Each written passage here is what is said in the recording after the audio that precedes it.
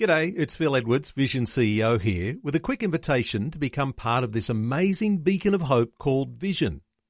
Together we can put our love into action to help people of all kinds build or rebuild their lives on the truth of God. Please consider the part you can play during our upcoming Visionathon appeal, remembering that it's your support that makes Vision possible, including this podcast. Audio on demand from Vision Christian Media.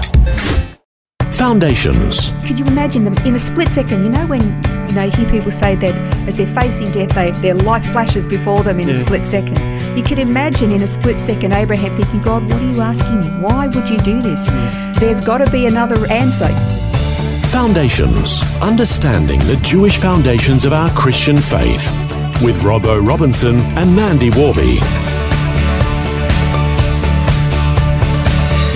From start to finish, the Bible reveals God's desire to have a close relationship with his human creations.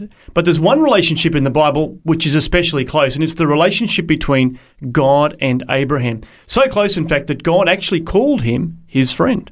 Yeah, we've discussed in previous programs, particularly the subject of being a bondslave to Christ and realising that we are slaves to Christ. We're bought, we're paid for, we don't belong to ourselves anymore, we belong to him. But then you kind of think it's a little bit conflicting because there are other places that we're joint heirs with Jesus or that we're now called the friend of God. Mm-hmm. Jesus said that to his disciples. And then, of course, there's the example, as you said, of Abraham. So what is it?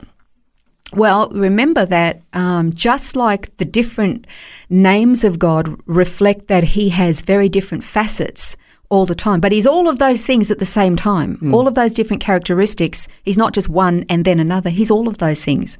So we as well, we are bond slaves to Christ, we are his children, we are adopted into his family, we are joint heirs with Jesus, and we are the friend of God. We are all of those things, and in various different aspects of our lives, those particular roles or relationship facets that we have come into play.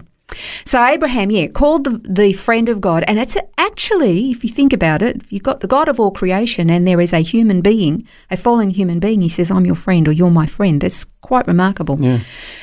And so if you look at this particular relationship, it all sort of points to a particular event that took place in a relationship between God and Abraham. Okay, so if you look at the plans that God had for humanity, God already knew what it was going to take. And he called Abraham and he led him to a particular point. It was almost like the pinnacle of the relationship between Abraham and God. And that particular event took place on Mount Moriah. That particular event started a ripple effect that has not ceased. It has literally travelled throughout the millennia of human history, has reverberated around the world, and it will continue until God's purpose and plan for humanity, which is his plan of redemption, is fulfilled and completed. And then, throughout eternity, we're going to be celebrating that particular event. Of course, I'm talking about when God called Abraham to take his son, Isaac, and sacrifice him on Mount Moriah.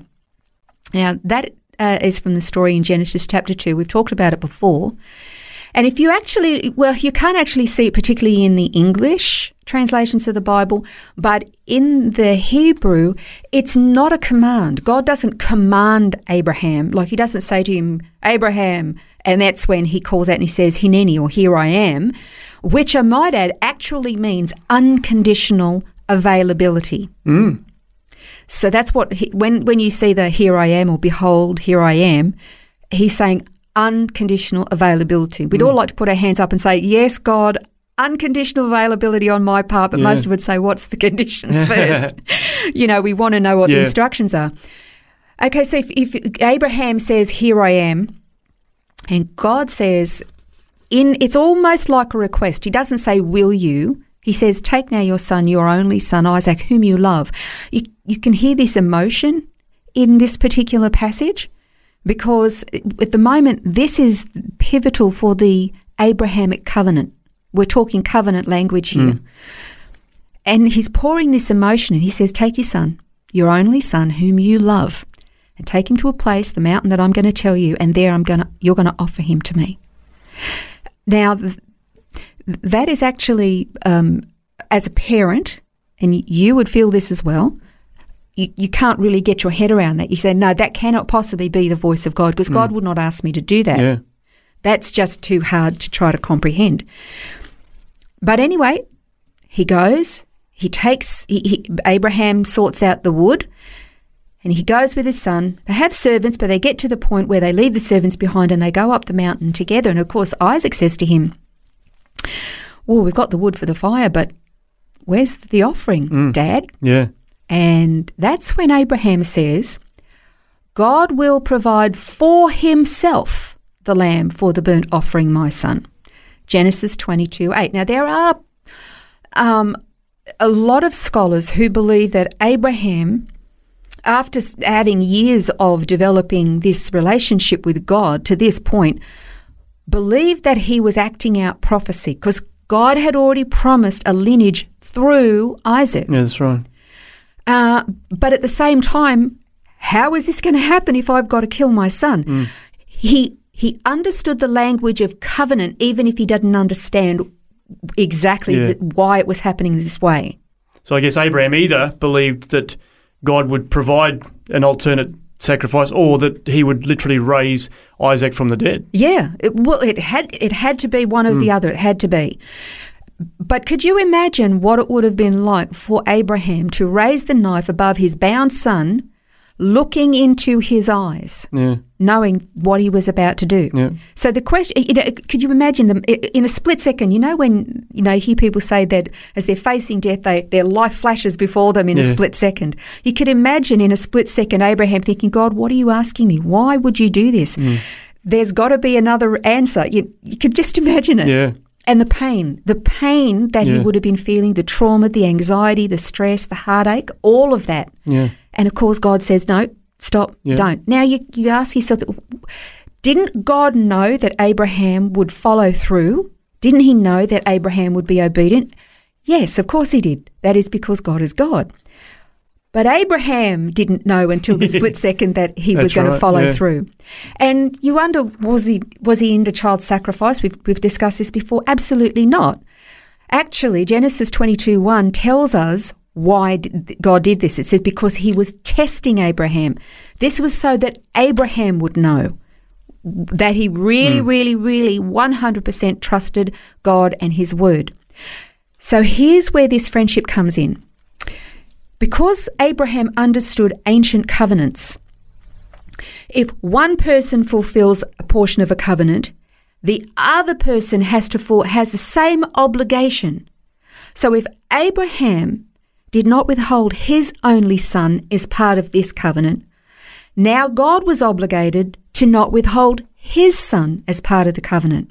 And at that point, both understood the kind of anguish and pain and excruciating agony that the other felt at sacrificing their son. And of course, it's on that very, very spot on Mount Moriah where essentially Abraham offered Isaac, is that God offered his son, Jesus Christ, Yeshua, the Messiah, on the same spot, fulfilling and meeting the criteria of the Abrahamic covenant. You gave me your son, I'm going to give you my son, and that son is going to be for all the generations that come after you and those who are adopted in. And so that is why Abraham, quite honestly, could easily be called the friend of God, because they'd made this covenant and not withheld the greatest and most important and most sacred thing that they had from each other. They were friends. Yeah. And I guess that's because in friendship there's an intimacy, that's intimacy because there's transparency. And as you say, when Abraham says, I know how God feels, God says, I know how Abraham feels. So there is that transparency that is in that relationship. Don't you find that astounding that God could have such a close relationship with a fallen human being that they could actually look at each other and say, I know what you're going through. Yeah. And they really did know what the other was going through, and therefore they're now friends. And it might possibly be what Paul was even referring to in Philippians 3:10-11. He said, that I may know him and the power of his resurrection and the fellowship of his sufferings, being conformed to his death in order that I may attain the resurrection of the dead. You know, we often like to think, at times leading up to Easter during Lent, that if I give up coffee or chocolate, that I'm participating in the sufferings of Christ. Yeah. That really is not what that's that's about. right. Abraham knew what it meant to participate in God's sufferings. Yeah. But when you respond to God and say, Hineni, like Abraham did, I am committing to unconditional obedience to whatever it is you're calling me to, even if it means participating in the sufferings similar to what you've done, we are also called the friends of God. That's a great study, and as always, there's more in the notes. You can read them online at vision.org.au/foundations. Well, we did look at the word Hineni briefly in this program, and next time we're going to unpack it some more to find out why this small Hebrew word has such big meaning. This has been Foundations, a look at the Jewish foundations of our Christian faith. For study notes, resources and more, see vision.org.au/foundations. Thanks for taking time to listen to this audio on demand from Vision Christian Media. To find out more about us, go to vision.org.au.